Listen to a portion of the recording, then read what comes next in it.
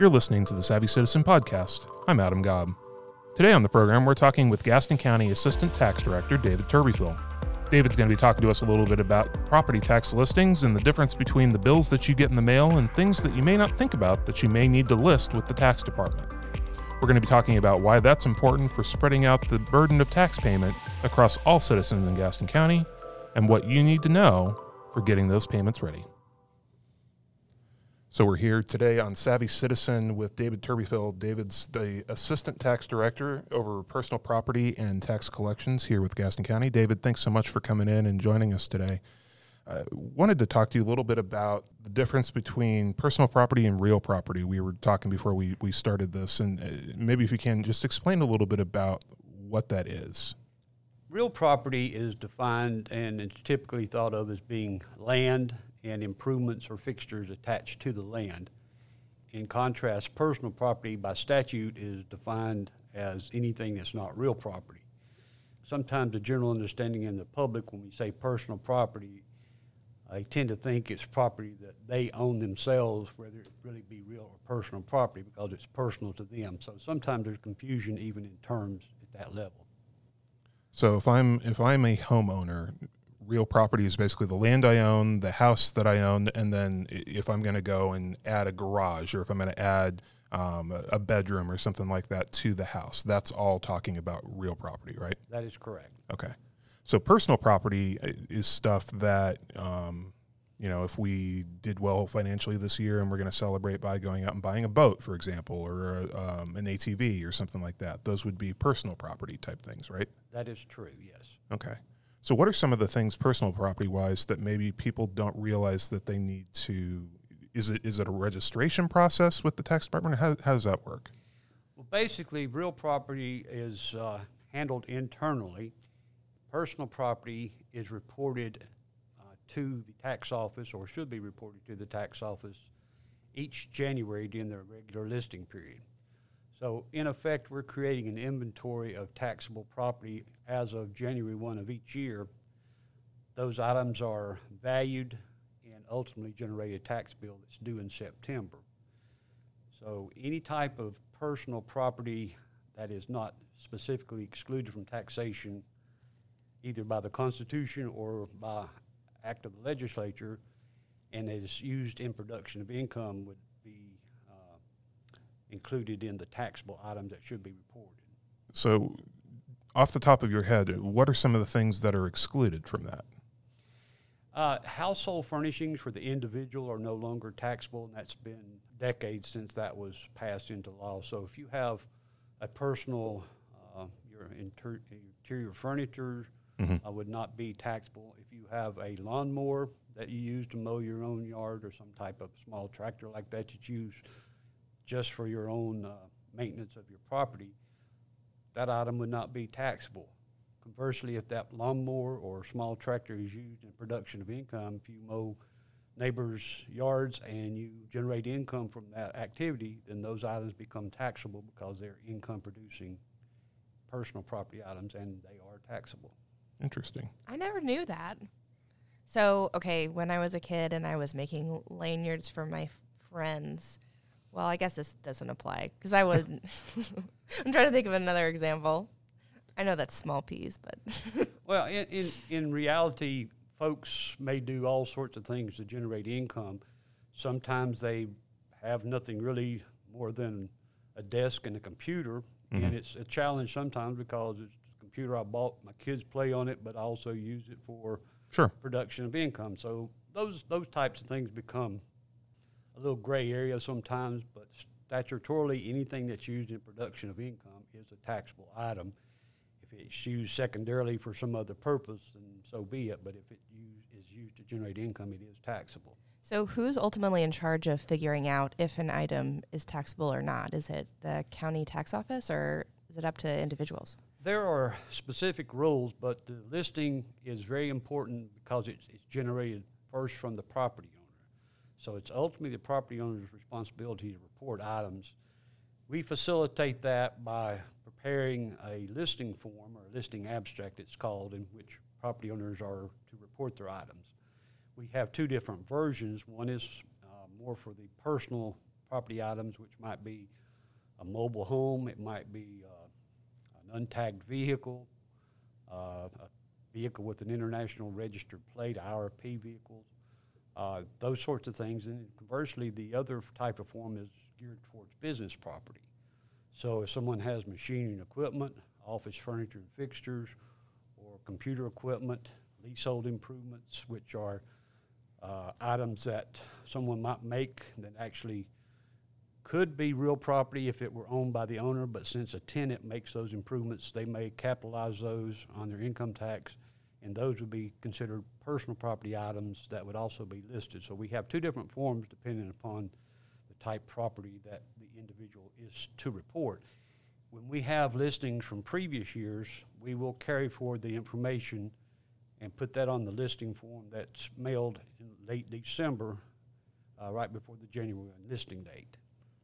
So anything that's a vehicle is covered by the state through NCDOT, right? So that's all separately handled, right? Those vehicles are classified as registered motor vehicles, Okay. a special class of property that the legislature has deemed to be dealt with in a different manner. So you're not required to list those in January, but with the incorporation of the tag and tax program, which is a statewide program, the registration in effect becomes a listing year for those types of property, and the taxes are included in the registration fees in the annual invitation to renew, as they call it. Invitation. Right. Seriously, that's what they call the little form you get in the mail, the invitation to renew. I've never been asked to RSVP, so. Right. There's nothing on there about, like, is it casual dress? Is it formal dress? Like, yeah. Just send money. Oh, okay. Okay. What are some of the biggest things that you notice in terms of when you're trying to get people to list property? Is it an issue of people not being aware of what the requirements are? What are some of the biggest hurdles that you face? I think that is a large part of the problem, and we try to remedy that with the required notices that are posted in the various townships and in the newspaper. And we have information also on the county's website in the tax office. We have copies of forms. We have instructions, definitions, and various bits of information that help folks in that regard. And unfortunately, the fact that we have pre-printed listing forms that we mail, we do not get all those returned. And that kind of indicates that some folks just may not want to do that. Mm. Do people think it's just not a big enough deal that there's not going to be any sort of a follow-up or any sort of consequences if they just ignore it? I'm not really sure. There is a immediate consequence if we send a listing form that is not returned and we determine that it is a viable listing. Then when we calculate the tax, there's a mandatory 10% late list penalty that's applied to that. So if you have a tax of $100, you're going to have a $10 penalty associated with that. Sure. That information is printed on the tax bills, and you would expect that someone would realize that I could remedy that by doing the proper listing, but people just perhaps they just take that as part of the way things are and just go with it. I'm not really sure. That's a perplexing question, is how do we get people to comply with their obligations, which in turn helps all of us by being more equitable and fair in the distribution of taxes. Right. Taxes are a given. We can't avoid them completely, but if everyone can contribute their fair share, then it's better for everyone. Absolutely. I would think that for folks that, are maybe not paying it right away and then are dealing with the late fees, that those aren't things that are just kind of randomly assessed. That's all set by like state law, essentially, like what you guys have to go and do if people don't do the listing correctly, right? That is a state law that's applicable to all 100 counties. And the processes may vary slightly from county to county. For example, we mentioned real property. Some counties still send a listing abstract to real property owners. Some counties do not. All counties send or have available listing abstracts for personal property in some form or another. And even the state has a by the Department of Revenue, a statewide business property listing that's available on the website and on the DOR's website as well. So when should people be looking for these notices in the mail? When do they typically get sent out? They will be mailed probably around the last week of December. Okay. We are now preparing the files, and we will have to proof the final forms. And if all goes well, they'll be dropped in the mail last of December. January 1, of course, is the listing date. That would be the date, in theory, that we would take an inventory of every single taxable item in the county as of that one date. So we determine who owns the property. We assign a value as of that date. And then, of course, in the process is complete, that generates a tax bill for the year that's due on September 1. I'm reading through this property tax listing notice, and I just read something that I don't think I've ever heard of before. Can you explain what the homestead exclusion program is? Or it's listed in the same sentence, homestead exclusion program or circuit breaker tax deferral programs. And this is it's a relief program, right? Correct. There are specific programs that are targeted at certain individuals. Is this a state or a federal or a Gaston County only program? This is, again, by state law. Basically, everything we do is governed by state law. Each county is responsible for enforcing the laws as they're written, and they should be uniformly applied in theory. But the exclusion is a preferential treatment. In that particular instance you're referring to, it's geared to those individuals who are 65 or older, or those who are totally and permanently disabled. Is that the homestead? It's typically called the homestead exclusion, or it could be an exclusion for disabled veterans. And the circuit breaker is another form of preferential treatment, and it's based upon a percentage of one's income as a cap on the amount of tax that might be due in a given year. These are, again, based upon the owner's eligibility as in age and or disability and income. There's an income limitation for each. If I think that I might qualify for one of these, what do I need to do to get that benefit? As of January 1, you need to meet the minimum requirements, and there is an application process that is available, and the forms are available in the office and online. The deadline to make those filings in those particular instances, just for these three particular programs, is June 1st each year. So I would just go to the Gaston County webpage and then look at the tax division? Correct. All right, that's easy enough. And the tax department, you guys really, Chelsea, I think, kind of helped with this, but really redid the tax division's website this past summer and really made it a lot more user-friendly. And it's, kind of broken down into, where you might have questions, or like which areas you want to click on in terms of what information you're seeking out. So just going in myself and just kind of navigating through there, it's really, I feel like it's been really helpful. That is true. It's a collaborative effort. There's been a lot of effort by many different folks to streamline and modernize and make it more visually appealing and useful. So it's been a very good and beneficial project. I really don't have a way to count how many folks actually utilize it, but I'm hoping a lot do. So I have a couple of kind of off-topic questions. I'm not a property owner. I don't own a home, but I'm kind of thinking maybe of buying a home sometime next year.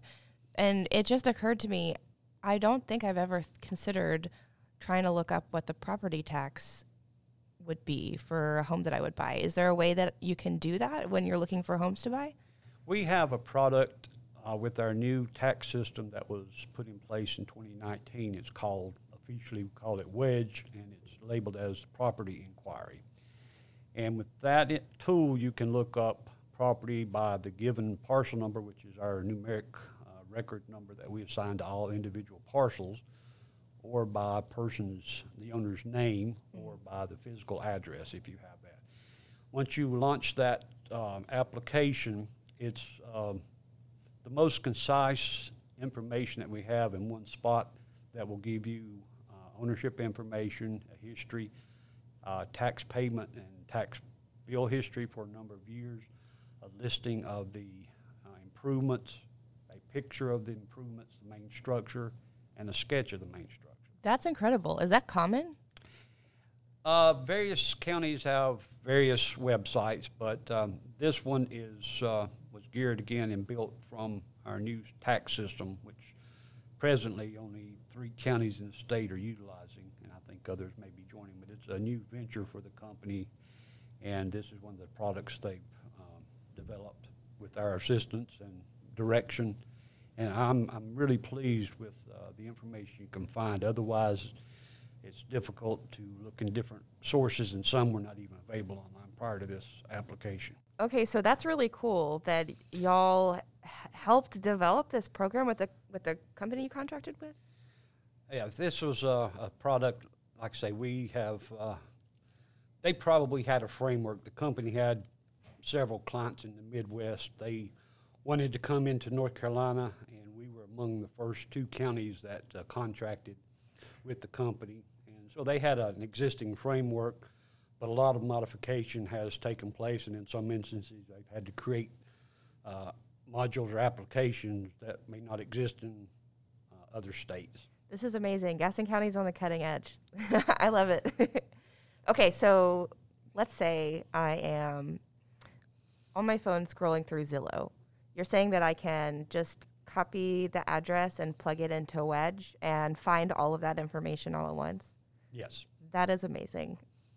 So does the tax department ever do any like public outreach? Because, this affects every property owner in Gaston County. So in what ways are you able to talk with the people? We have used various and sundry means of communication. For example, in years past, we had put together a questionnaire asking specifics about property.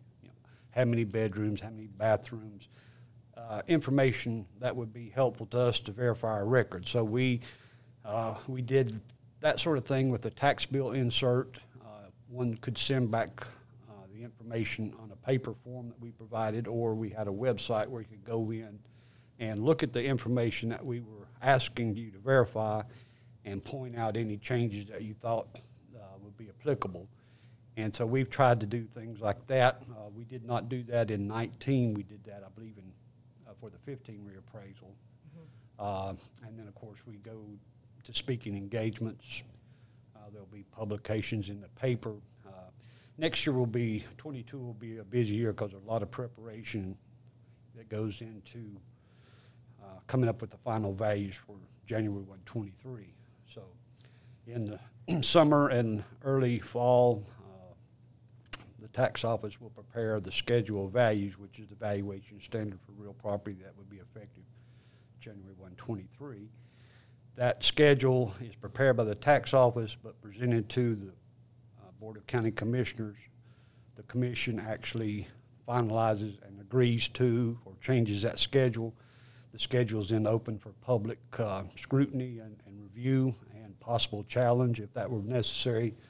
But once the final steps are completed, and if there are any challenges or any changes to be made, that would be dealt with. But if not, it becomes the final valuation standard and will be used to value all properties effective January 1, 23. All right. And when did you say when the next reappraisal is? When can people expect a reappraisal next? It will be effective January 1, 2023. 2023. All right, mark your calendar. So you guys are already doing the work for the reappraisal as we speak, right? In effect, we never stop doing reappraisal work. It seems like so much work. It is. It's so much work, depending on what is done between the reappraisal cycles. If you have to do or decide to do what we call a full measure and list, where you attempt to visit every property with boots on the ground and verify measurements, you have to allow for time based upon the number of parcels, the staff numbers, and all the calculations of more time, less people, more people, less time, or whatever the calculation may be. So that would increase the amount of time that you would spend on completing a reappraisal. If you do more of a drive-by review, that would happen more quickly. Mm-hmm. If you incorporate some desktop reviews with reviewing new aerial imagery, which we also incorporate in our process, if that's all one were to do, then you could probably shorten the time. Mm-hmm. But basically, when you complete a reappraisal, you have the whole year of the reappraisal dealing with appeals that may come about, and then next year you kind of catch your breath for a second, and then you start back again in anticipation for the next reappraisal. Since we're on a 4-year cycle, that compresses the amount of time you have to work. The law requires each county to reappraise at least once every 8 years. Uh-huh. Most counties have shortened that cycle to 4 years. Is there a benefit to having a shorter cycle? It is much beneficial in regards to valuations. If you're in an up market, a real up market, the longer you wait, the greater the distance between the true market value and the last value on the reappraisal. You're more of a shock. It grows, and a lot of people, I've been in this business forever, and a lot of people always think when you do a reappraisal, the value increases from the previous year to the current year. How can it go up 50% in 1 year? Mm-hmm. They don't realize that the values were set 4 or 8 years ago, and you're picking up that difference in value standard over a 4 or 8 year period, or whatever your reappraisal cycle might be. So it's more of a stair step. Next year. Yeah, more of a stair step than a sliding scale. Yeah, that's one of the things in regards to real property and personal property. And in my opinion, one of the weak points of North Carolina property tax, which in my opinion is one of the best in the nation, one of the weaknesses, if there is one, and it's understandable, is that personal property and public service property and registered motor vehicles are valued at market value each and every year. Mm-hmm. So in effect, we do a reappraisal on personal property, or the state does the same thing for the public service property and registered motor vehicles on January 1 of each year. Real property, the standard is market value of the reappraisal year, and in subsequent years, those values are frozen. So if the market increases, it shifts the burden, if you will, to the personal property as a percentage of the tax base and value. When you do the reappraisal, then everything comes back up to market value, and all classes are, again, in line with the market standard. And when you increase the values like that, there's a possibility and that the rate would come down, which would lessen the amount of tax on the personal property by reshifting the burden a bit. And we've seen that in years past during reappraisal years where your property appraises for more money, and so you're going to owe more taxes, but then sometimes the board will lower the tax rate in the same year that the reappraisal does. And obviously, that's always dependent upon the board and what the board decides to do, but historically that has happened in the past. Well, I mean, if you're just basing, if you just do it simply on math, it works out that way. Right. Because there's a simple formula, the revenue and the tax rate and the valuation is like a triangle definition of how it works. But if you know how much revenue you need and the values increase and the revenue stays the same, then the rate would go down. Mm-hmm. And conversely, if everything stays the same, you need more revenue and the values don't change, then the rate has to go up. So it's just a mathematical equation at that level. Exactly. So, I mean, obviously you guys are going to be busy in 2022 where you're really getting into the nitty-gritty of doing the reevaluation and the reappraisals. But this particular time of year, any year is busy for you guys because you're finishing up the work on getting the notices out for personal property, and then it's only a couple weeks away from early January where there's that deadline for people to pay their tax bills before there starts to be that penalty, right? That is true. December is busy for personal property in preparation. January is typically the month that taxpayers are to list, and I will point out that in certain instances, the listing period, which is typically the month of January, may be extended on an individual case-by-case basis up until a maximum of April 15. Okay. That's typically something that businesses will request because they're working on getting their information in coordination with their income tax filing. But basically, January is the busy time when all individual personal property is to be listed and should be. Again, businesses list in January, but they may list in February or March or up to the middle of April. And also the collections become busy around Christmas up through January 6th. Sure. January 5th being the deadline to pay before interest. So a lot of folks make a mad dash at the end of the year to make a payment before interest begins. Then after the due date of January 6th, about a month and a half later, delinquent notices go out for those folks who have not paid those taxes yet. Okay. And that happens prior to the actual publication of delinquent taxes in the newspaper, which happens around March typically. So the first part of the year is busy for that section of the office, but in like fashion, even in non-reappraisal years, there's still new construction and changes that happen annually. Those changes have to be revalued, and notices are mailed to property owners. So they may send out 5,000, may send out 10,000 valuation notices where people have made those additions to the houses. Land had been subdivided, and so that is work that also happens during that time frame. And if I remember correctly, the tax collection rate is somewhere near 98.5%, or close to 99, which is excellent in and of itself, and considering the pandemic, I think yeah, the collection folks have done a marvelous job with all the with the drive-through at the bank locations being the vehicle of most communication with the public since we haven't been fully open. I'm beyond amazed, really, that things have worked as well as they have, and it's just a tribute to the folks in the collections division, hard work that they do. I know when we talked to Cecil about the changeover, because initially there was the bank that the collections division was renting, and now the purchase of the permanent location that have this drive-through option. He was saying that in going to different conferences, there was a lot of feedback from other, tax collectors throughout different states across the country that were going, wow, that's kind of outside the box. It's a really good idea. So it sounds like this has been something that's been really successful, and maybe other folks or other government entities are looking to maybe do the same thing. Right. Actually, we had some of our fellow tax professionals from Chatham County visit us yesterday. Oh, wow. And they were looking at our tax system, so we had the different divisions present information, answer questions for them, and in discussing about our bank building that we had just recently acquired and used. And I believe Chatham County may have or is contemplating doing the same thing. So I think it's a very good approach. I think the taxpayers, I think they like it pretty well. It's been a bit of a challenge not knowing where to go sometimes, or we used to be over there, now we're over here. Sure. But I think once we get through that initial learning stage of where to go, and people will find it even more convenient. And I'm really excited about that. Anything else about kind of the personal property listings that you wanted to mention that we didn't ask about?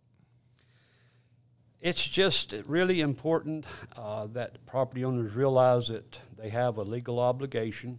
There are consequences for the failure to list, and that would be as a minimum of the 10% late list penalty.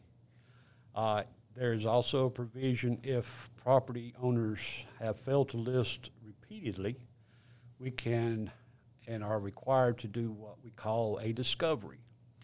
And a discovery is a situation where a property has not been listed, a property has been reported at a substantial understatement of value, which may happen typically on businesses and where they report their assets, or if a property has been granted an exclusion or an exemption when it did not qualify. And by law, if we find that situation, we can create a tax bill for the current year and up to 5 prior years. And each of those are subject to penalties, and the penalty compounds each year, so you're looking at a 10% for the first year, a 20% penalty, all the way up to a 60% penalty. Oh, wow. Oh.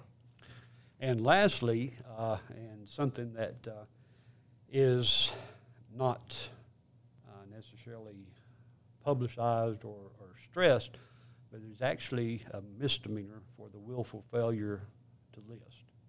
And the fact that you don't list can be presumed to be willful, and it is I believe, a Class 2 misdemeanor.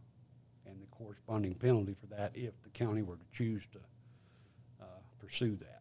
So it is really important that the taxpayer understand and comply with their legal obligation.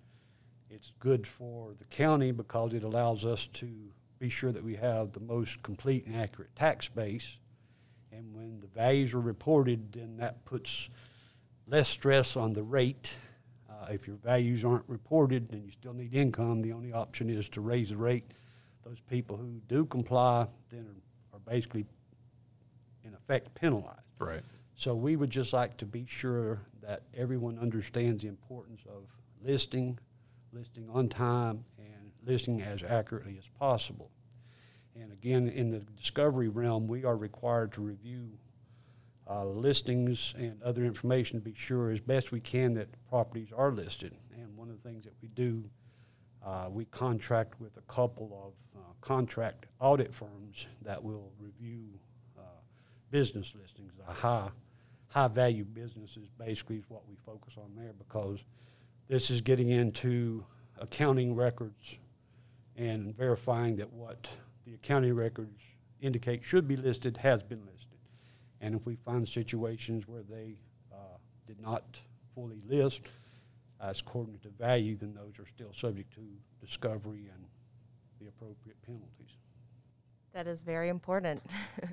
I'm glad that I had a chance to talk with you before I actually began buying a house, because this is all very important information. There's a lot to owning property. I often say sometimes maybe the cowboys had a good idea just having a horse and a saddle and saddlebags, and right. you have little to care about and be concerned about. But owning property does have obligations and responsibilities. Mm-hmm. And if everyone has a better understanding of that, and I'm really hopeful that it's just that folks really don't understand or appreciate the importance of that. And if they're made aware of it, there will be greater compliance, which makes everything easier for everybody. Mm-hmm.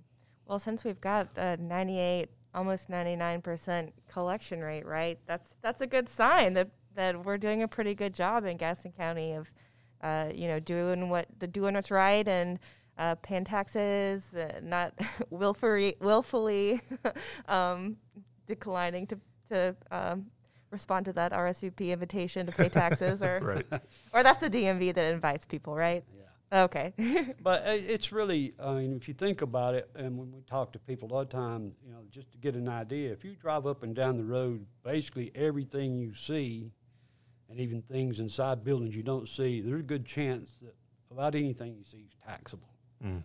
And, when you start looking at it from that standpoint, we drive up and down the road with, I wonder if we have this new business listed, or I wonder if those assets are accounted for properly. So anything you look at, basically, with few exceptions, would be taxable. Of course, if it's a church building or a government building, those by law are not taxable. But anything that's individually owned, probably there's a good chance that it could be taxable and should be reported one way or the other. Sure.